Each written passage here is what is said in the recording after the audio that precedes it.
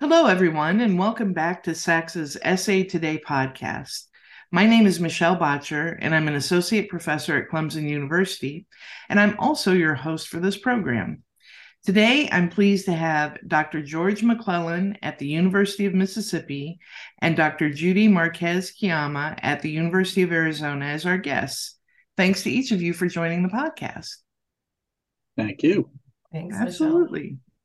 Before we get into your work and career, can you tell listeners a little bit about who you are outside of work? Could be hobbies, things you're reading, watching, listening to, whatever you're interested in sharing. And George, if you wouldn't mind starting us off. Well, thanks.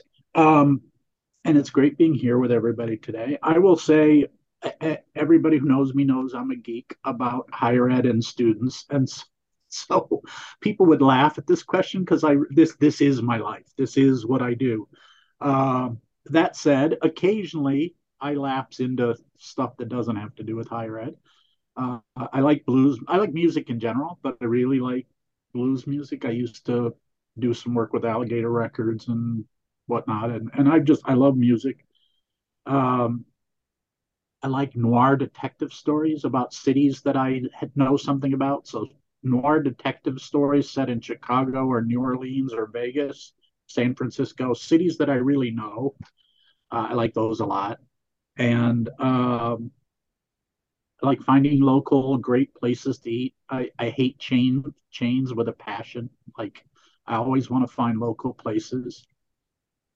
Um, don't watch a lot of TV. Last great TV addiction was Game of Thrones. People knew not to call my house when Game of Thrones was on. Um, reading wise, Anthea Butler has a book called White Evangelical Racism. I don't know if either of you have read it, but I highly recommend it. Highly recommend it because I'm one of those people that was kind of asleep at the wheel. I'm not a person of faith, so I wasn't tuned into all that stuff. And to me, it felt like, wow, that came out of nowhere. But Anthea does a great job of going, no, if you'd have been paying attention, like this is the history. Um, that I found that book to be really useful. And this is a little older, but I'll share it just because of people. Sometimes people, when I first said I was coming to Mississippi, people were like, "What are you doing? Where are you going? Why are you doing that?" There's a great book by a guy named Richard Grant called Dispatches from Pluto, which talks about moving to Mississippi. It's brilliantly written. And if you want to have a fun, light summer read, it's about moving to Mississippi, but I think it's about moving to anywhere. He embarks on a career change with his wife, and it's a wonderful story. The writing is delightful. Highly recommend. Thank you so much. I think sometimes I ask this question so I have more things to read and watch and listen to, but I appreciate those recommendations. How about you, Judy? I'm writing George's Mhm. recommendations down for reading down for me too. I love reading. And so on the weekends, if there's downtime, that's what I'm doing is digging into a book. And I realized it was a couple of years ago that I went a full year without finishing an entire book. And that for me was shocking because it was a good indication to me that my life was a little bit unbalanced and I wasn't prioritizing the things for me that included, rest and care. And for me, reading is part of it. And I'm so fortunate that my kids are little bookworms too. So we'll spend, a few hours every weekend just kind of cuddled in bed reading. I brought the book I'm reading right now. It's by Ross Gay, and I know people can't see this, but the cover is beautiful too. And it's called Inciting Joy. And it's short stories about the ways in which we find we find elements of joy even when there is great tragedy and sorrow. And that everyday activities can bring us joy as well. We don't need grand gestures and grand activities that it's surrounding us. And he teaches at Indiana University as well. He's a poet. It's beautiful. I spent the whole first chapter crying, so I highly recommend it. But that's one of my favorite things to do is when I'm in new cities, I will go find local bookstores and then come home with books. Always books, never e-readers for me. And especially if I can find locally owned women of color bookstores, that's fantastic. So that's a favorite thing. I mentioned my kids. I have an 11-year-old and a 7-year-old, and they keep us super busy. My 7-year-old just started a basketball league at the Y last night, so that's been fun watching a bunch of 7-year-olds trying to figure out how to play basketball. But they keep us going, and that for me is always the priority, is making sure that I'm giving time and space to them, with them, and during the summer that means lots of swimming and lots of things outside with them. So I love that. I actually have a nephew who just finished his first basketball season. I think it was the third practice he went, and he asked the coach if they could do something besides basketball. So, I mean, it was so funny last night watching some of these kids can't reach the rim when they're shooting, and so it's gonna be fun watching their for games. sure. Well, that's great. Well, let's start to shift, into student affairs and higher ed. And Judy, if you want to start this time and just tell us a little bit about your story, navigating things, and how you got to where you are today. Yeah. The University of Arizona has a long-standing summer bridge program called the New Start Summer Program. I think it started in 1969. And the goal when it started, and it actually started because of student activism and students requiring it and demanding it. And that is relevant, of course, to our conversations with student affairs now, student affairs today. But the program was set up to serve first generation, lower income students of color as they transitioned into the university. And I participated as a student and then worked for the program in a number of different capacities as a graduate student and later as a student affairs professional. But that was my first taste, right, of we can do this as a profession. Like there is a way to work with students and serve students and get paid for it and build community and create opportunities for them, particularly for minoritized populations who maybe didn't realize this was a path. And I remember following around the coordinator at the time, Rudy McCormick, thinking, I want his job. Like, how do I do this? And so that was it. I mean, that for me was the opening of, this is what I want to do. I want to be on a college campus. I want to work with students. And as I was finishing my PhD and still working for the New Start Summer Program as an assistant director, realized I can be a faculty member and prepare the next generations, right, of student affairs professionals, and still be connected and still have that that passion kind of I don't know, the fire of that passion created, but in a different way. And that that for me was the turn to go into faculty life and to work closely still with student affairs folks, but to do it in a way where we get to be part of the next groups that come through. And I'll be going into my 16th year as a faculty member next year. And still, for me, the passion is still working with minoritized populations, and the students give me so much energy. That's the joy, right? To go back to inciting joy, that's the joy. Wonderful. Thank you for that. How about you, George? So I'm one of those people that didn't start out to be in student affairs. And there's a lot of us, right? And we have stories like the one that Judy shared, where somebody or some situation changed the way we looked at things. So I was a first gen college student, right? It took me 5 years to graduate, way before it was fashionable. I didn't know what I wanted. I thought I knew what I wanted when I started college, but that turned out not to be what I wanted. And then I was clueless, because the reason I went to college was because I wanted to be educated. I wasn't one of those people that went to college to get a job. I went because I thought being knowledgeable was cool. Like, that's what I wanted to be. And so I got out. I was doing stand up comedy. I was touring with musical acts. I was tending bar on the north side of Chicago. That's what I was doing. I didn't really know.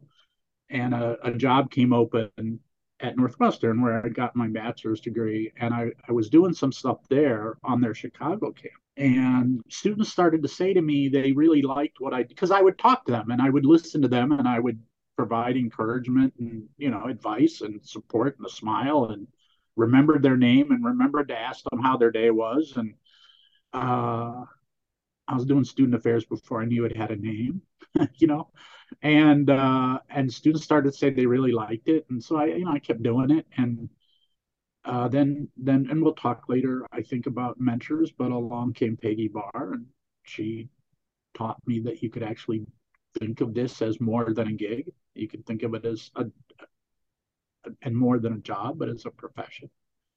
And so that was my turn into it. And then almost from the earliest days, I was really lucky to have great mentors, and I thought that I wanted to be a student affairs vice chancellor, and uh, at some point thought I wanted afterwards to move full-time faculty. But I always saw those, like, I taught as I went along, because I think of it all as teaching and learning.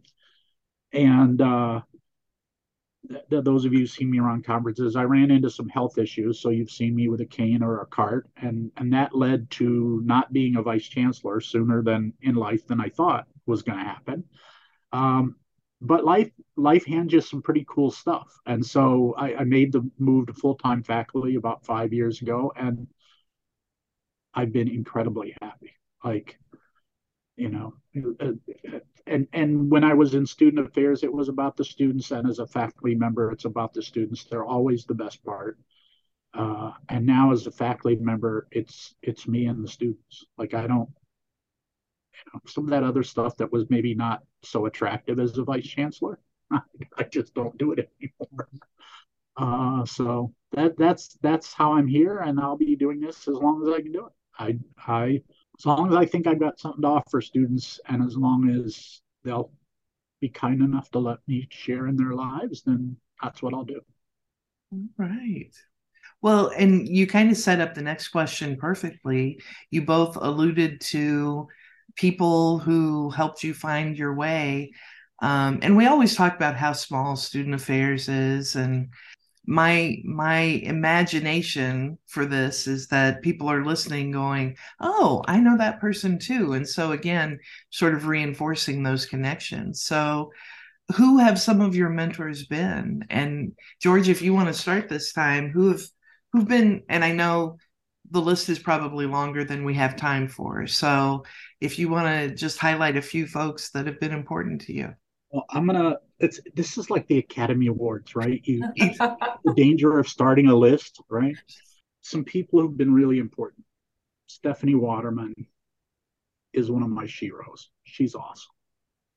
Shelley Lowe, Teresa Powell, rest her soul, was really important to me. People like Doug Woodard, Larry Roper. I've been really lucky. Jim Radigan, Dr. Radigan told me, I was in a room once when he told a story about when he learned about the plane crash at Wichita State, where they lost so many basketball players. And it was decades after the crash, and he was crying. And I remember thinking, I want to still care that much about students when I've been in the business that long. Like, I don't want to be one of those people that gets bitter. And, you go to the meetings of people that talk bad about students. I'm like, why are you in student affairs? I remember that moment with Jim Radigan, like, crystal clear. Jason Laker, my friend Jason Laker, it really, but the people who know me know that beyond a shadow of doubt, I am a product of the mentoring of Peggy Barr, Margaret J. Barr. We're here today to talk about the Blue Book. She started the Blue Book, but my whole career path, the idea that I wanted to be a vice chancellor, the idea that I could teach while I was doing it, the idea that I would write while I was doing it, what it means to be a vice chancellor, how you lead. I've been lucky. I've had great teachers and great mentors, but if you had to say one person, Margaret J. Barr. Oh, and I left out of my list of people that have made a huge difference. I was really lucky. This is not a higher ed person, but Cora Walton Taylor, whose stage name was Coco Taylor, often known as the Queen of the Blues. was profoundly. I got lucky enough to meet her. I didn't know she was this world famous star, so I just went and sat at her table one night in a club in Chicago between sets, and she was nice enough not to throw me out, and we became friends, like life friends. And she taught me a lot of life about life. And so Peggy Barr and Coco Taylor, those are my two. I love that. Thank you so much. Judy, how about you? Oh, that's so great. I love that as you were talking about folks, George, like, and this is Michelle, to your point, the field is so small that there's so many overlapping and interwoven, I don't know, webs of community. And as soon as you mentioned Stephanie Waterman's name, like all these just beautiful memories pop up. Stephanie and I were faculty at the University of Rochester together and developed a wonderful friendship there as well. And there were a group of faculty who we would have monthly breakfasts outside of the institution, right, to make sure that we were supporting each other. And if you have never sat down with Stephanie, she is a wealth of wisdom. And so I'm so glad, George, that you mentioned her. But for me, Gary Rhodes has always been a key mentor. He was my first advisor in my master's program and has continued to advise and mentor me for 20 plus years. There's probably not a professional decision that I make without just talking through it with him still. We don't always agree on things, and we have a great relationship now where we can sit and easily disagree and talk through things. And now I'm in a situation where he's my colleague in the same department that I went through as a master's and PhD student. So that's been a fun relationship to see evolve. I mentioned Rudy McCormick as the first person really truly who introduced me to what student affairs could be. And he's also still here at the U of A. He's running the early academic outreach office.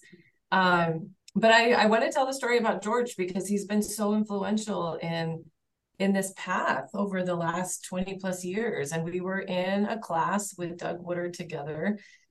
George, I think you might have been Doug's TA. And we were talking about the Board of Regents increasing student tuition and the way that it would impact particularly low-income, first-gen students of color.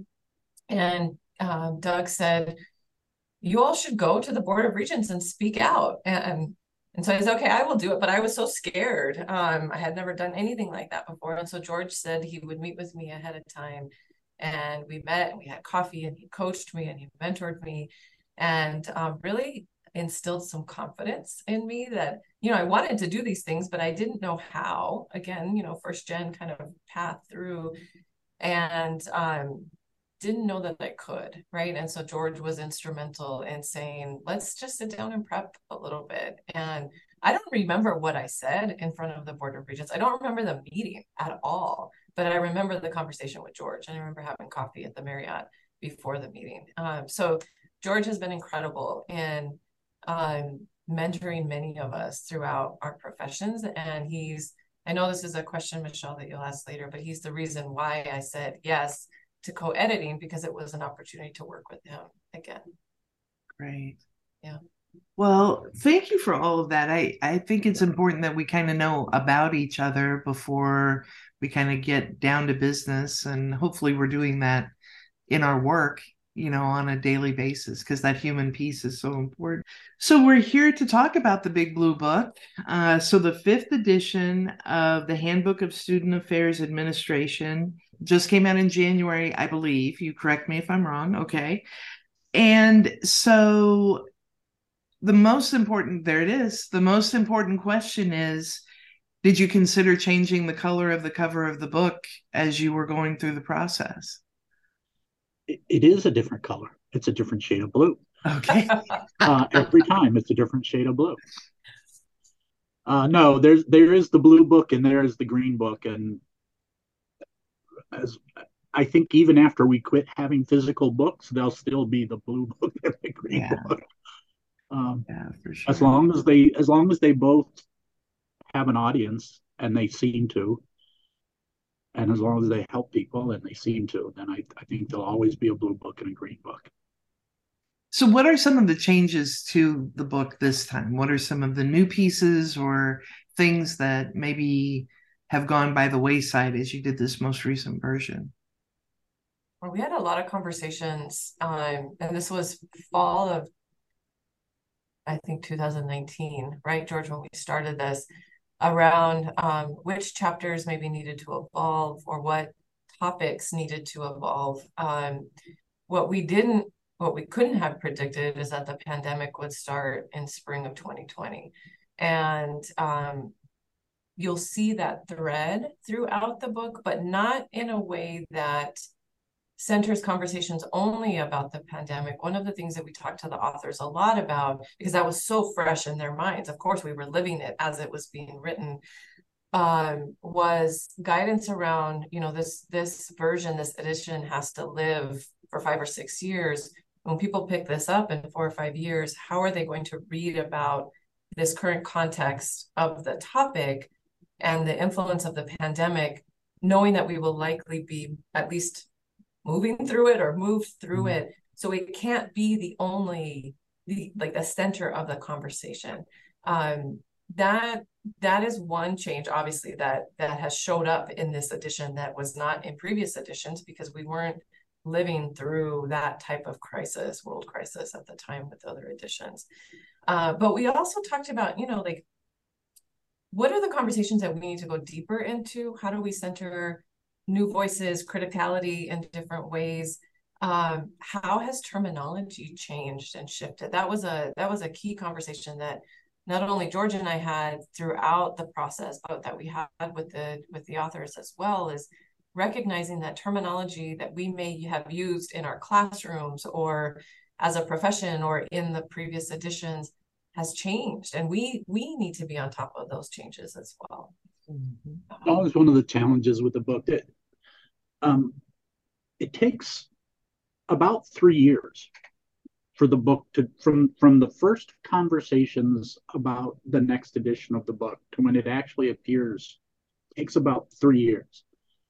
And you know, that gives it some strength, but it also creates some logistical challenges. Things change over 3 years, and Judy shared a great example. Like, you know, understandably, every contributing author wanted to talk about what's going on with the virus and how that's affecting students and institutions, and she did a great job of talking about that. So the book, I've been a part of the book every edition of the book. As far as I know, I'm the only person who's been a part of every edition of the book. The book has always had a certain set of core things that you refresh them, you update them. As Judy said, you think about the language, you think about the new theories, you think about the new data, but there's a certain set of core things that just have to be there because of who reads the book and why they read the book. Mm-hmm. But then we move stuff in and out based on, we're sort of trying to, you know, read the crystal ball or whatever metaphor you want to use and think, okay, 3 years from now when this is on the shelf, and then once it's published, it has like a 7-year life. So you're kind of trying to do a 10-year projection on what's going to be helpful to people. What are they going to want to read about and talk about and think about? And so that's part of the conversation. So this time, you know, we there's always this core set of stuff, and then there's and there's always more ideas than you have room, because you have to, a book can only be so thick to be bound, and you don't want to, you know, we're always mindful of what the cost is to students for books, and so you want to, you know, there's always that act. But you move things in and out. So this time we brought in a chapter on emerging models of practice. We brought in a chapter on serving students with disability. Another of our friends from the University of Arizona, Amanda Krause, wrote a really great chapter. She led this chapter. And we highlighted chapter on men and masculinity, because people, you know, where are all the men in college? You know, that conversation, because, you know, the patriarchy is under such threat. No, but anyway, but you know, so we invited Jason Laker to come and write about men and masculinities, and obviously we didn't think about the virus, but even before the virus, all of us were thinking about the increasing stress that our students were under. And so we brought a chapter back that had been in previous editions on health issues, but we really focused it on mental health. Mm. Dr. John Dunkel did that for us. We did a chapter on college student employment, how campus employment for students can make a difference in learning and lots of things.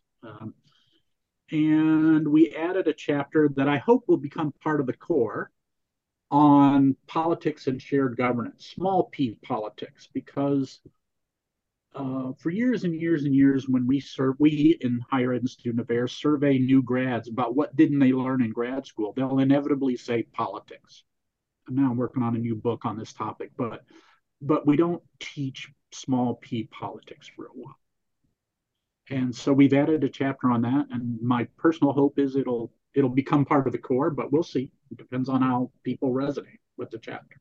So that's how we pick what's in it, and then how we pick who's in it is a related question that you may want to talk about. How do we get authors, and how do we pick authors? Because that's also part of the conversation, right? When the book gets put together.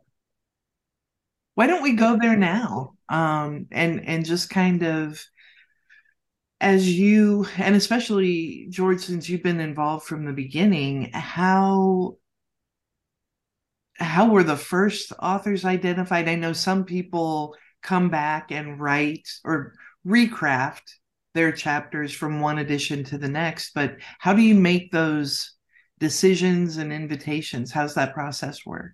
So when the Blue Book started, it was what I call the great voices, the established voices. Sometimes I call them the old lions, right? And the idea was you wanted sort of the rock stars of the field to be the authors.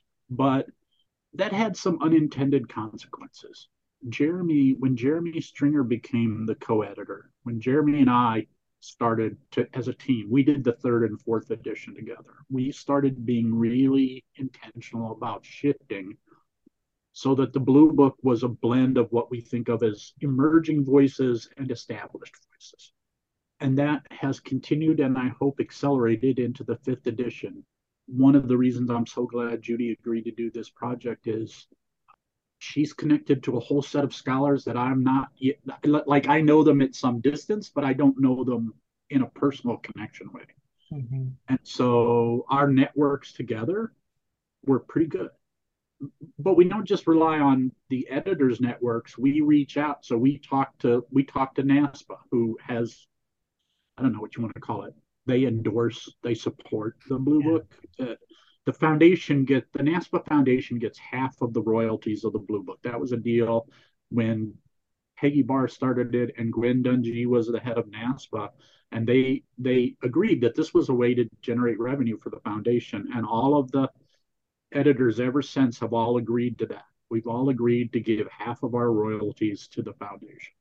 So NASPA they don't have control, but they have a voice in who's going to be the editors and when Judy and I were identified as the co-editors, one of the meetings we had was with the folks at NASPA, Kevin and Stephanie, and said, hey, who do you think? Here's what we think the book needs to look like. What do you think about the contents?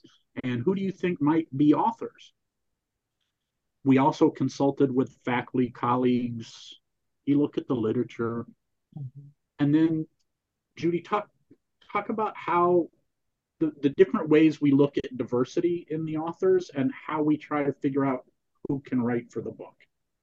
Yeah, I think one really specific example is considering not only like demographic diversity, right? Racial and ethnic diversity of who the authors are, which was part of the consideration, right? Bringing in multiple identities, multiple voices, but also how they write and how they push our thinking through different types of storying. And so specifically, there's a beautiful chapter that Amanda Ticini and Puni Lipe have written around constellations of love and community. And when George and I reached out to them, we just asked them to write about, kind of community building within student affairs settings. And they crafted it from just an incredible Indigenous knowledge systems lens. And it's so different from what we might consider traditional academic. I'm air quoting for those who can't see us. Traditional academic writing, and it pushes our ways of considering how we think about even the writing that our students might do, the knowledge systems that they're bringing in, right? How assignments can be crafted, all because it brought in a different way of contributing. And I'm so grateful to the two of them for doing that. But you know, Amanda Cross, we already mentioned, it pushed us again in thinking about terminology. And in the first emails we had with her, she said, I want to change the title from like students with disabilities to disabled populations, and really centering the agency in how disabled students and faculty and staff are navigating their spaces. And so it was those kind of conversations with folks that really allowed us again to get to those more critical spaces of thinking about how diverse thought, how diverse writing, how diverse knowledge systems were woven into this latest edition. And that for me was a great opportunity to bring in some new ways of thinking about how we engage in student affairs.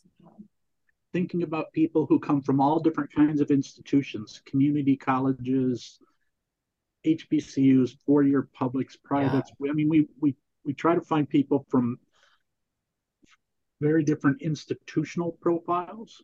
We try to make it a blend of faculty voices and scholar practitioner voices.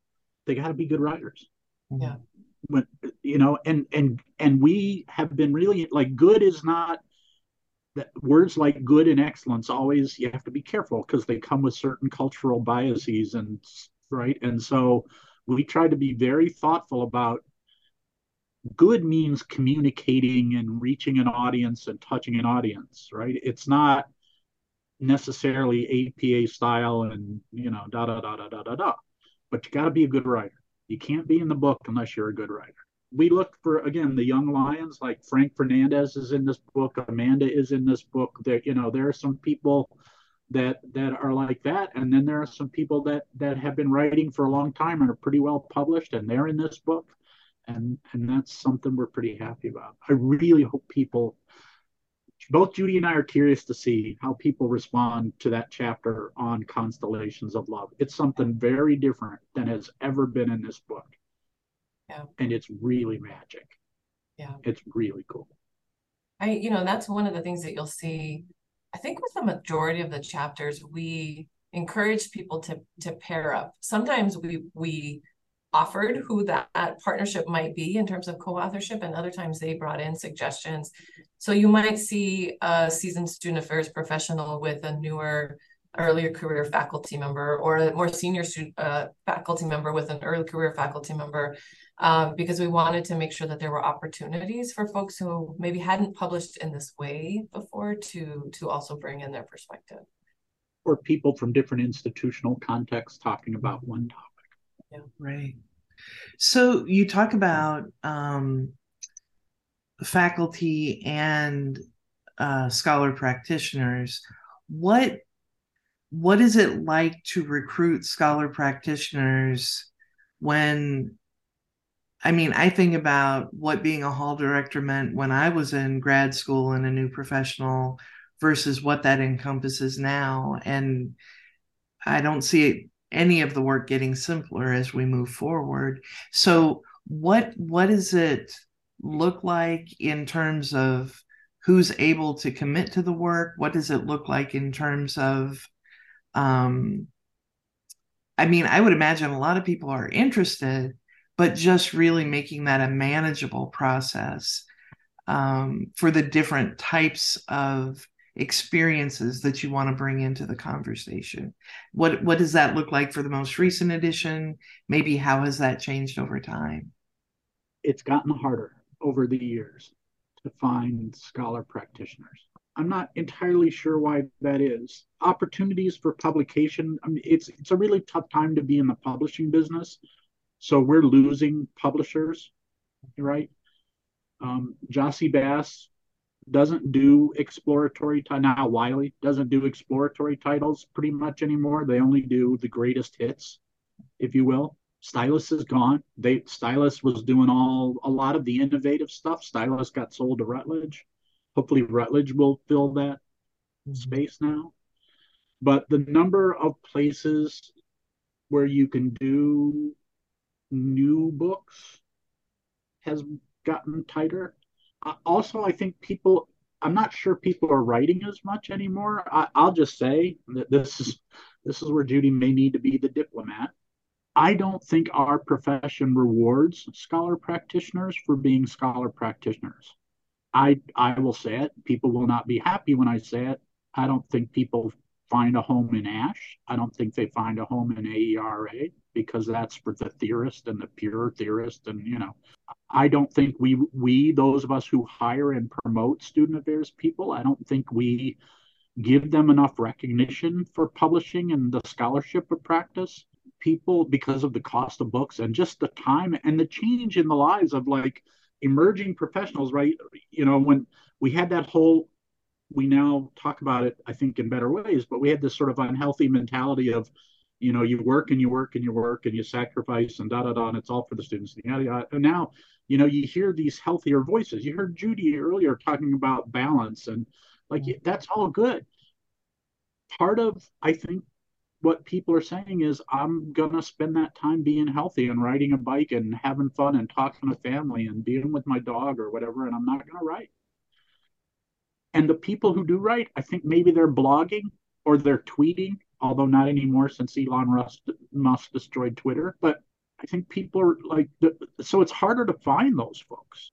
And this is probably my last time at the book. I mean, that's going to be up to other people, but I hope that people will reach out to Judy and other folks and say, hey, I'd really like to be, when you think about the next edition, keep me in mind because I'd like to think about it.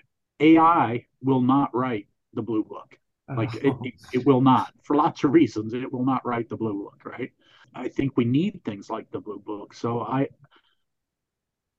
just really hope we see more scholar practitioners, and I think we need, in order for that to happen, we need to do a better job of saying thank you. I agree with everything that George said. I'm not gonna be the patient diplomat with it. I think our institutions are moving so fast with neoliberal thought and practices and requirements for many of us that this type of work is often not rewarded for scholar practitioners, and the time and space to do it is not there when we're being asked to build more and do more and deal more with crises and make money, by the way, and think of ways that we can make money doing these programs. And that's very heavy, as particularly as a brand new practitioner in the field. That's a lot to have to weigh. And so I agree that there aren't good opportunities and reward structures within our institutions. And I agree that a lot of our professional associations are set up in certain ways that they speak to very specific populations. I also think that we can't discount the fact that the pandemic happened during this writing. We have amazing presidents who were authors in the book, and we have senior scholar practitioners, senior student affairs folks who have been doing this work their entire career. Their whole world shifted in what was the priority, and rightfully so. And so the attention that people could give this round and this edition looked different, and we had to be patient with that too. So timeline shifted, of course, and the support we offered to folks maybe looked different than it might have in previous editions. But we all experienced something that hadn't happened before, and that changed the time and capacity that people had as authors.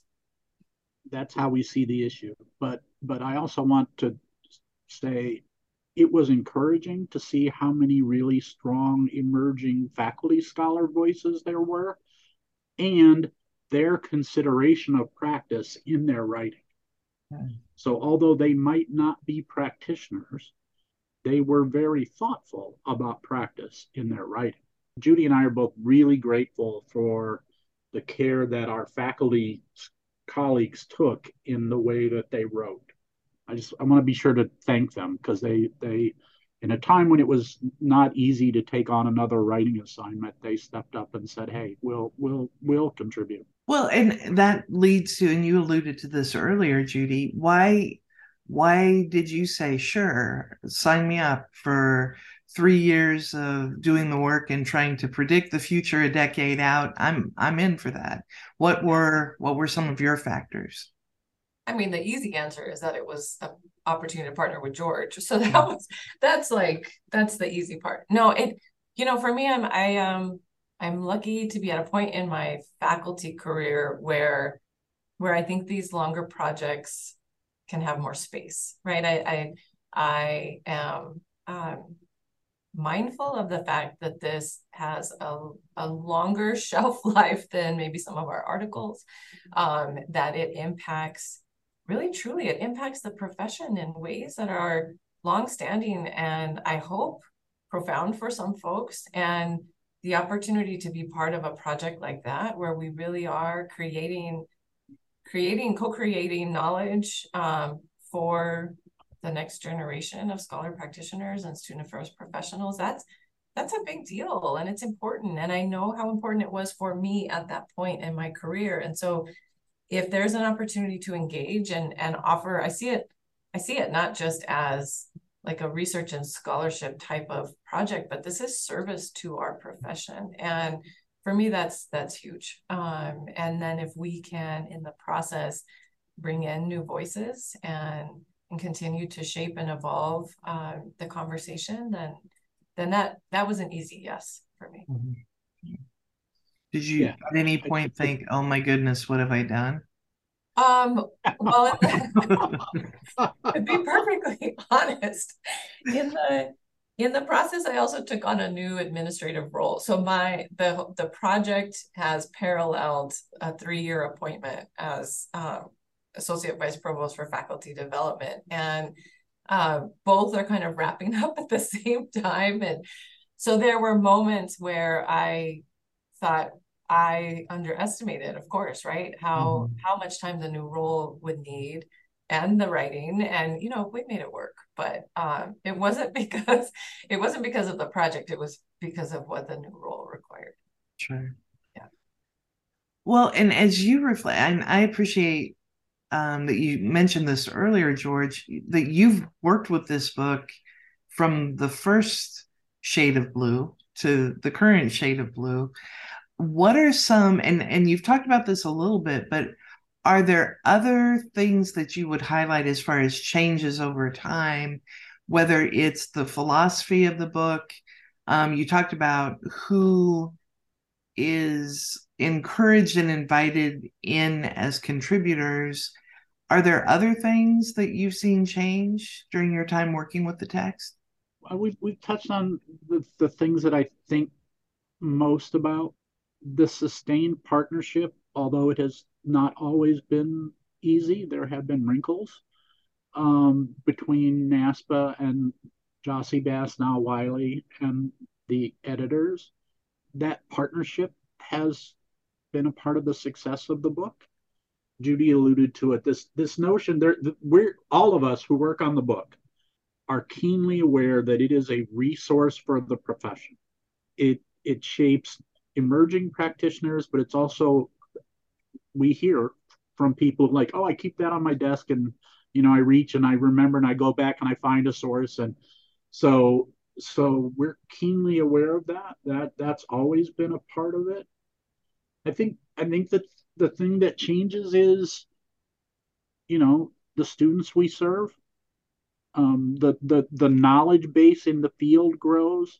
I'm very glad over I guess it's been nearly 35 years, that we've started, my criticalist friends, we talk about problematizing things.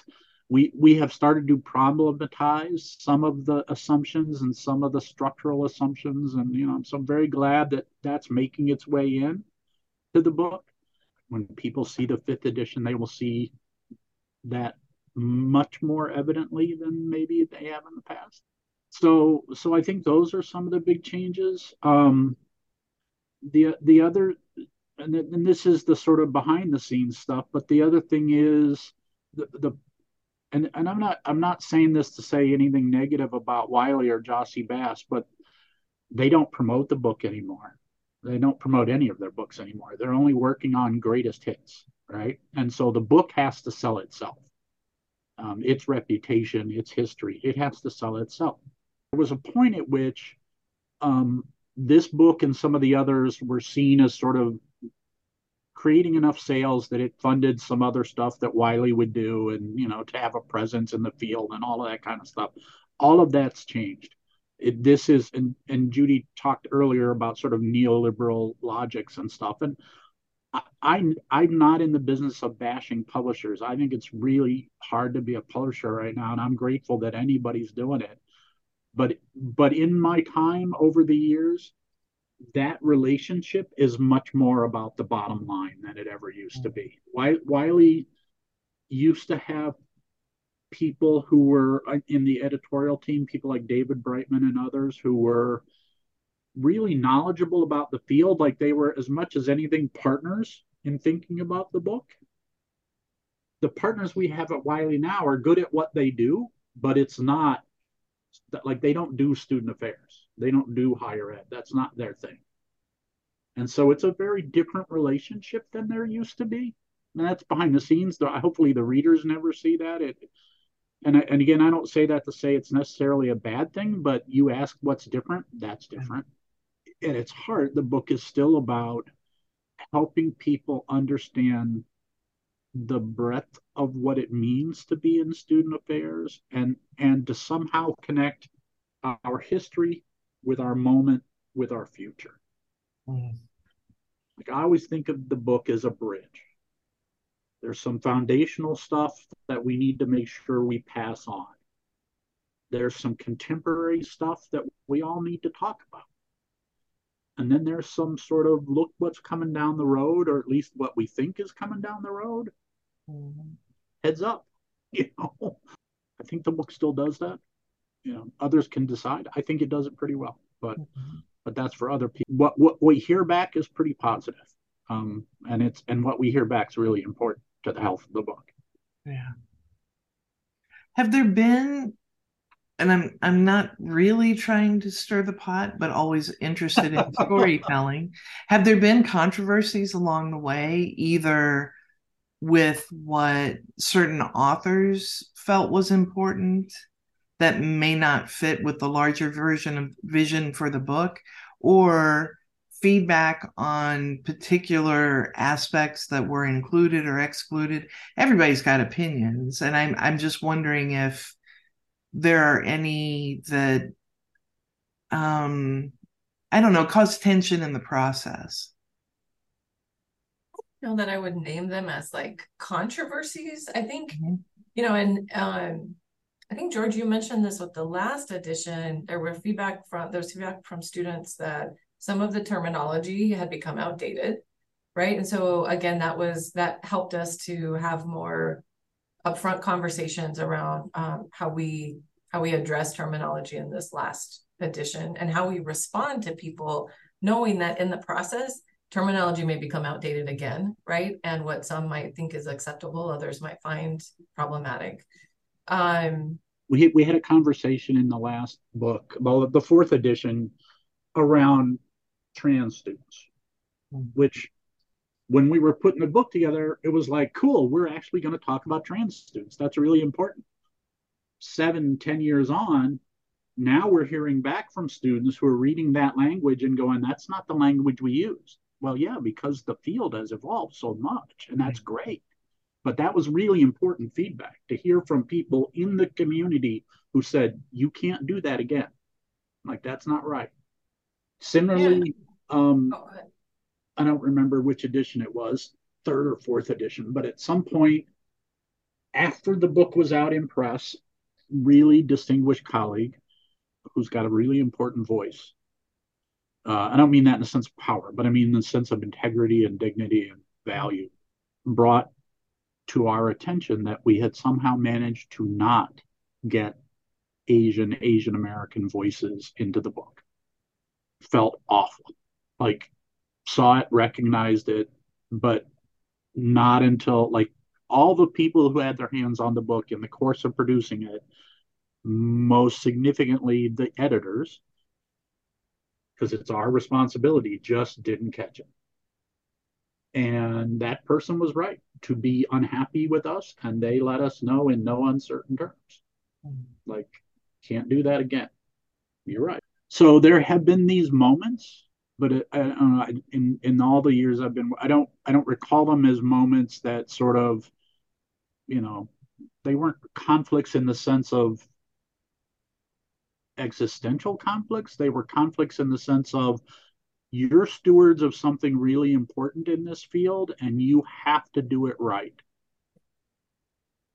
And then I think there are just differences of like scholarly opinion and who they want to draw from. I mean, we make suggestions along the way to different authors around, you might consider this person's body of work, or why don't you weave in some citations from, whomever. And we get a little bit of pushback of, no, that's not the approach we want to take, or we have disagreed or taken a different route with some of this earlier work on this topic. And that came up a few times, but I don't think it's controversy. I think it's just making sure that we have space for conversations to evolve.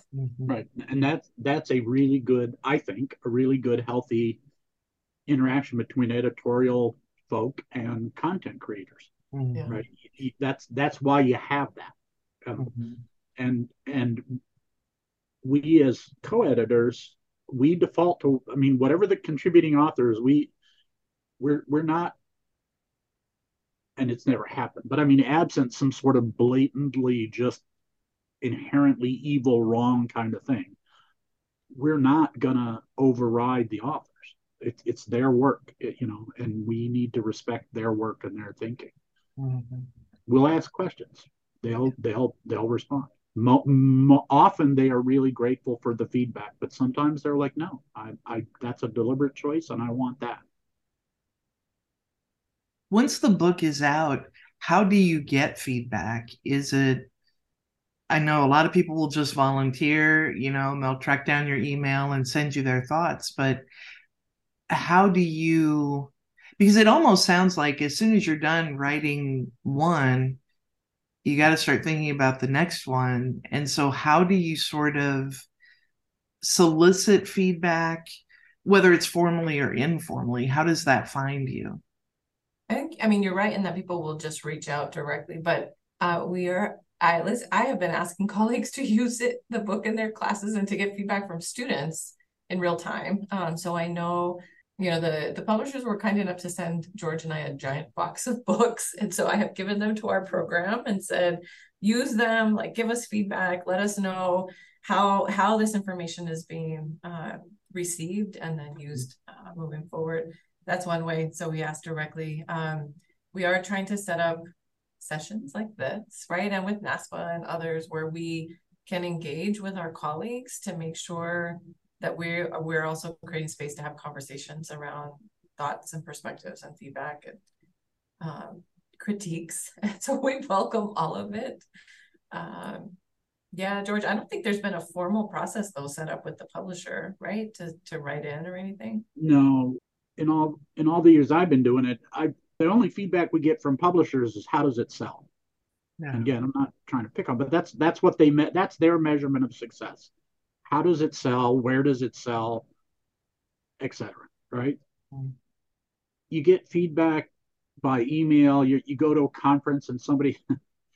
It's funny because I can remember when I started doing this, and like I would go down the hallway at an ASPA conference, and I'd be like, "Ooh, that's Susan Komovitz." Like you'd look, it's that thing where you look at somebody's badge, and you're like, "Ooh, I know that name," and then you're like, "Oh my God, that's Susan Komovitz," or that's Jim Radigan, or that's Larry Roper, or whoever it is. Now that happens. Like people are like, "Oh, you're that guy." I got in an elevator at a conference that I was at recently, and a young lady, was at looked at the badge, and then she looked at me, and she lit up, and she's like, "I read your book on budget, and I want to tell you I love that book," and yada yada yada. Right? It's that, but you also get people who go, next time there should be a chapter on this, that, or the other thing. So what I do is I literally keep, like, now the fifth edition, as people give me feedback, I will start post-it notes Mm. on different pages or different chapters and be like, okay, the next time, think about this, think about this, think about this. That, and so it comes in emails and it comes in conference conversations, or how colleagues give you feedback from students. One of my favorite things is getting invited to go talk to students in grad prep programs. I love doing that because you get that direct feedback from them about, you find out what are their questions, what are the things that they're asking you about, or that they want to challenge about the book. I love that feedback. Mm-hmm. One of the things, and I know you mentioned it earlier, but one of the changes, and so I have a two-part question with this, the issue of politics and governance. So if you want to talk a little bit more about how that shows up in this book, and then I would ask you both to think about looking ahead. And if you're like, no, Michelle, we're not talking about the next book for at least another 6 months, okay. But if you're ready, what other things do you think we need to be thinking about to include in future editions of the text? So specifically the politics and governance, but then more broadly, what other emerging topics do you think we want to pay attention to see, yeah, this is something we need to be talking about as people are preparing to enter the profession? I have some ideas about emerging topics. I know, George, you want to talk about the little p politics, so you can. Well, my goal in talking about this stuff and writing about this stuff is to help student affairs folks do the things they do to help students. Congressman Lewis, before he passed away, he talked about the importance of getting into good trouble, right? And in order for us to engage in good trouble, I'm also a big fan of this construct. Do you know the work around tenured radicals and what it means to be a tenured radical? It comes out of organizational Tempered radical. org behavior Right. stuff, right? So what it means is you're inside an organization and you're advocating for change from inside an organization. And there's a whole, anybody who wants more information, holler, and I'll be happy to share it. Judy knows it. It's really good stuff. So in order for people to be able to make good trouble, or to be a tenured radical, you got to understand power and politics and how that works, and persuasion, small p persuasion. And higher ed, we don't teach this stuff to our students. And also, because higher ed runs, or it's supposed to run, on the idea of shared governance, if we don't talk about shared governance, and when you talk about it in historical and traditional ways, it's faculty and admin, like senior admin. But a more contemporary notion of shared governance includes the voices of students and communities and staff folk, and right. But for you to have really shared governance, you've got to get at these underlying power structures, right? Like, social class and patriarchy and all of that kind of stuff. And so trying to help people understand how shared governance could be a, a place where voices could be lifted up rather than oppressed or suppressed. And so that's, I mean, in a quick version, that's why I'm trying to write more about power and politics and persuasion and shared governance. Because I believe one of the things that we do in student affairs is to help our students live their lives and develop themselves, but also to help our institutions grow and change in response to the needs of our students. Mm-hmm. And so trying to help particularly new student affairs professionals, it could be at all levels, but I'm really focused on these new professionals who often don't feel like they have any power, but in fact they do. They have the power of expertise, and they have the power of their unique identities, and they have the power of their relationships with students. Not that you would ever exploit that like in a using or manipulative way, but the fact they have the power of data. They're close to the data. They know the numbers. Student affairs professionals have more power than they sometimes think they have. Mm. And I would like to help those student affairs professionals, see what the sources of power are and to think about how they can engage in using that power in ethical ways to get in good trouble, to make good trouble. So anyway, that's my, whatever time is left, that is my crusade, right? Yeah. So, I think in thinking about your second question, and it's related, new topics or emerging topics, there's also big P politics, right? That we are living within, particularly for those of us that are in states that are moving towards what may feel like more restrictive policies around what we can teach, what we can do with programming, how certain even words are used, right, around diversity or critical race theory or intersectionality, and that shifts how we think about our work. It forces us sometimes to be more creative when moving work around equity and justice forward. But we have to be aware, right? We have to understand and be aware of what's happening within our state systems as well, especially those of us that are at state institutions, because it impacts how the work plays out. And so where that's going to be in 5 years, who knows, right? But I think we're in it right now of seeing different states moving different legislation forward and have to consider the impact of the work in student affairs. We've heard so much about the enrollment cliff and the drop, and by 2030, this is going to happen, and ultimately will impact what that looks like in terms of our student affairs programs and initiatives and preparation. But the flip of that is we're also hearing institutions say, yeah, we're seeing an enrollment decline, but not for Latinx students or not for, so we also have to be aware that we have growing populations, particularly minoritized populations and Latinx students in particular, that also then impacts the work that we do. And so to just talk about the enrollment cliff, I think is only one part of the conversation. What else? I mean, George mentioned mental health. I think this is going to continue, of course, be a key topic, not only in how we approach it with our students, but with faculty and staff as well. Mm-hmm. We're seeing it, of course, be part of faculty conversations. We know that new student affairs professionals are much more verbal about mental health needs and concerns.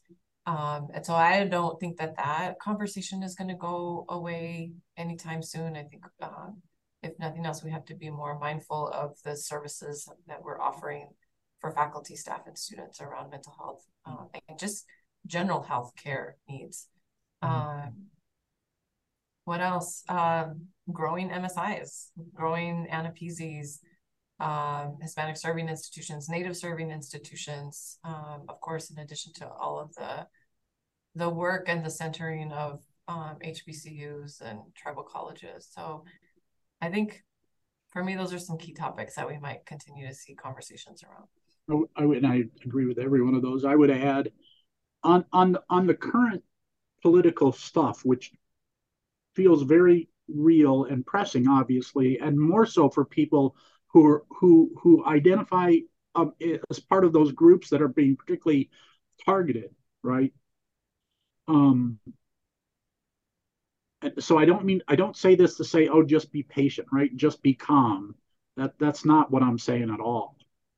But I do think it helps to have a historical look at that. This is not the first time that higher ed has been a political football in this country. It will not be the last.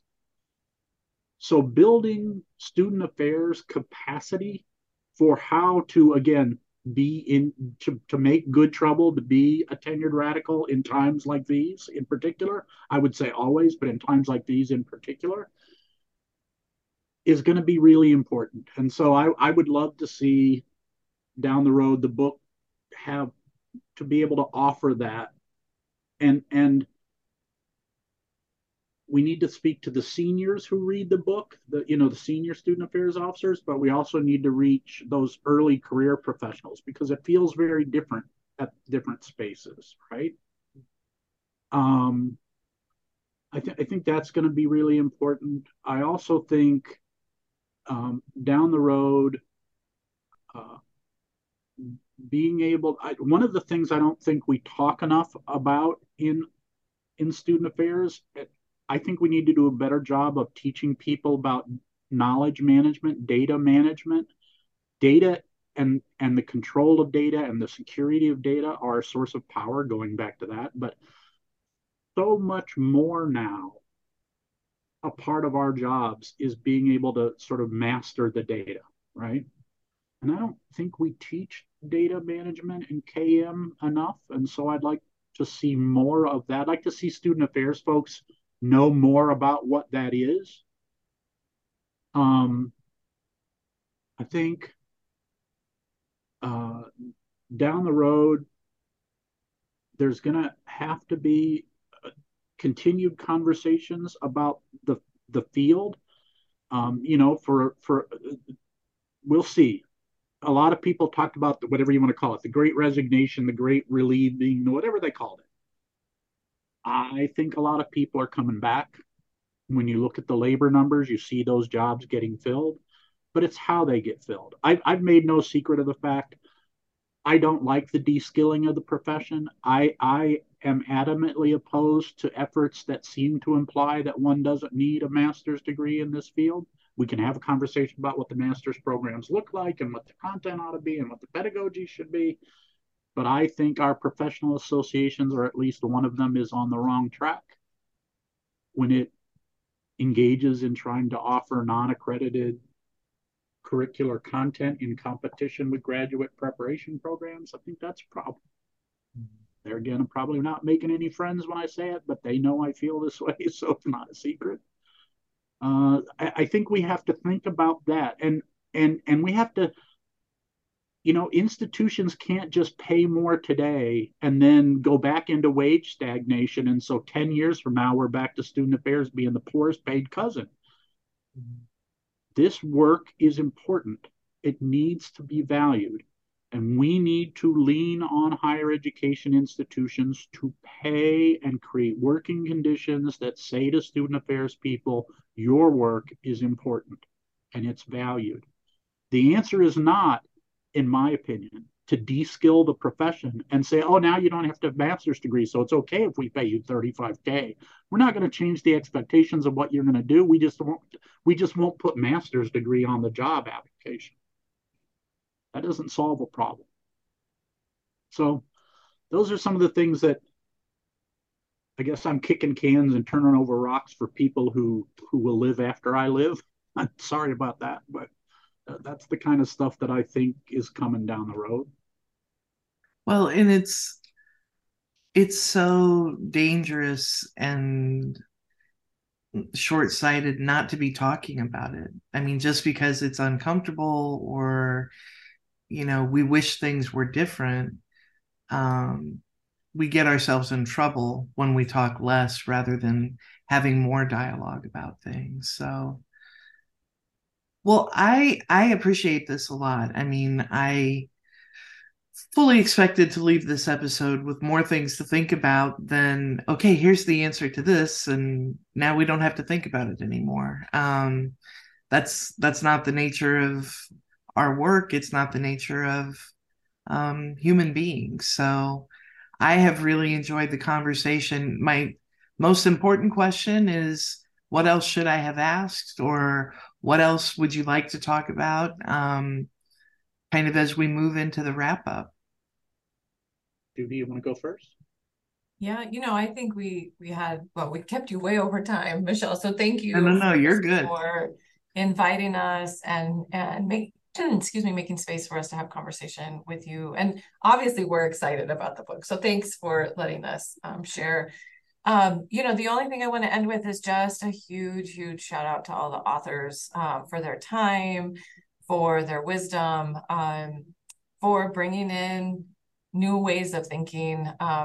They were such a fun group to work with. And some of them, like George said, included people we've known for decades, and others are brand new to our networks. And just a big, big thank you to all of the contributing authors. Great. I would echo the thanks to the contributing authors in the fifth edition, but all the editions. Y'all have made a difference. I realize the rewards are not always there. And so thank you so much. The other thing, or another thing that I will say is, please, I'll repeat, please consider, if you're interested, certainly let Judy know. You can let me know, but I'm going to tell Judy. So, let us know if you have feedback, if you want to think about writing. I mean, and there's some time before the next edition. So if you're like, I know I want to do this, but I'm not sure I know how to write yet. Hey, that's something I'm happy. I'll help anybody who wants to try to get published, who wants to learn how to write for stuff. I'm always happy to talk to people about that. And I guess the last thing I'll say is I'm really hopeful. And I know sometimes that sounds a little bit daft, right? But I am hopeful. And the reason I'm hopeful is students. Students are always the best part of what we do, but students have led in my lifetime, and I think before my lifetime, every great social change movement. Students have led it. They've been at the front of it. And the students I meet every day, undergrad and grad, the students I talk to on campus and when I visit other campuses, those students give me great hope. I don't know all of the answers. I'm not even sure I know all of the questions. But I am sure that our students are on top of things and that they're going to help us have a better world. And I realize we kind of screwed some things up for them and they have to fix some things. But I am really hopeful and confident. They get it. And will I always like the answers? Maybe not. But I really do believe in them. And so that's I guess that's the note I would want to leave the conversation on, is a hopeful note, and the hope comes from students.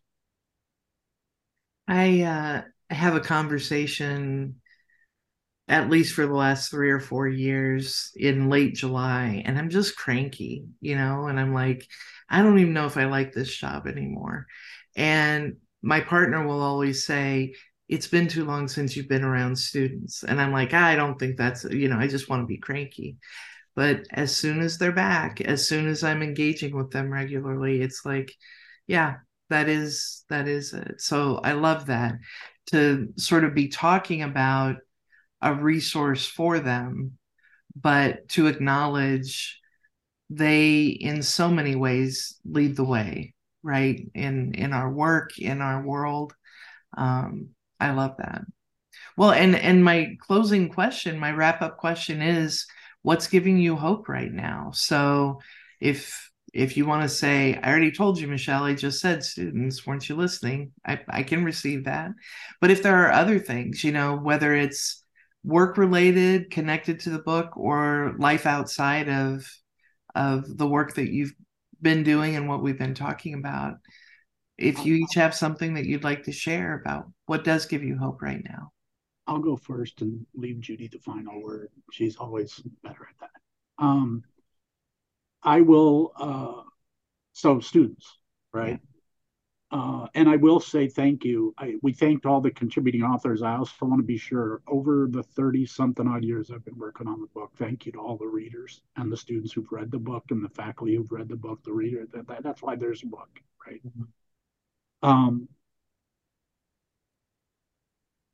I guess, I hope the Chicago Cubs will win the World Series. I hope there's another edition of Game of Thrones. These are the things I hope for. I'd really like somebody to invent entirely sugar-free and healthy chocolate. These are my hopes. And with that, I defer to my colleague, Dr. Marquez Kiyama, who probably has much more thoughtful answers. This is why I love this partnership, because I don't think there's been one meeting that we've had where we're not laughing. I love that you both brought up students. I have so appreciated this role, this this associate vice provost role where I get to work with faculty across the institution and learn so much from them. But one of the main reasons I'm going back to a faculty role is because I miss teaching.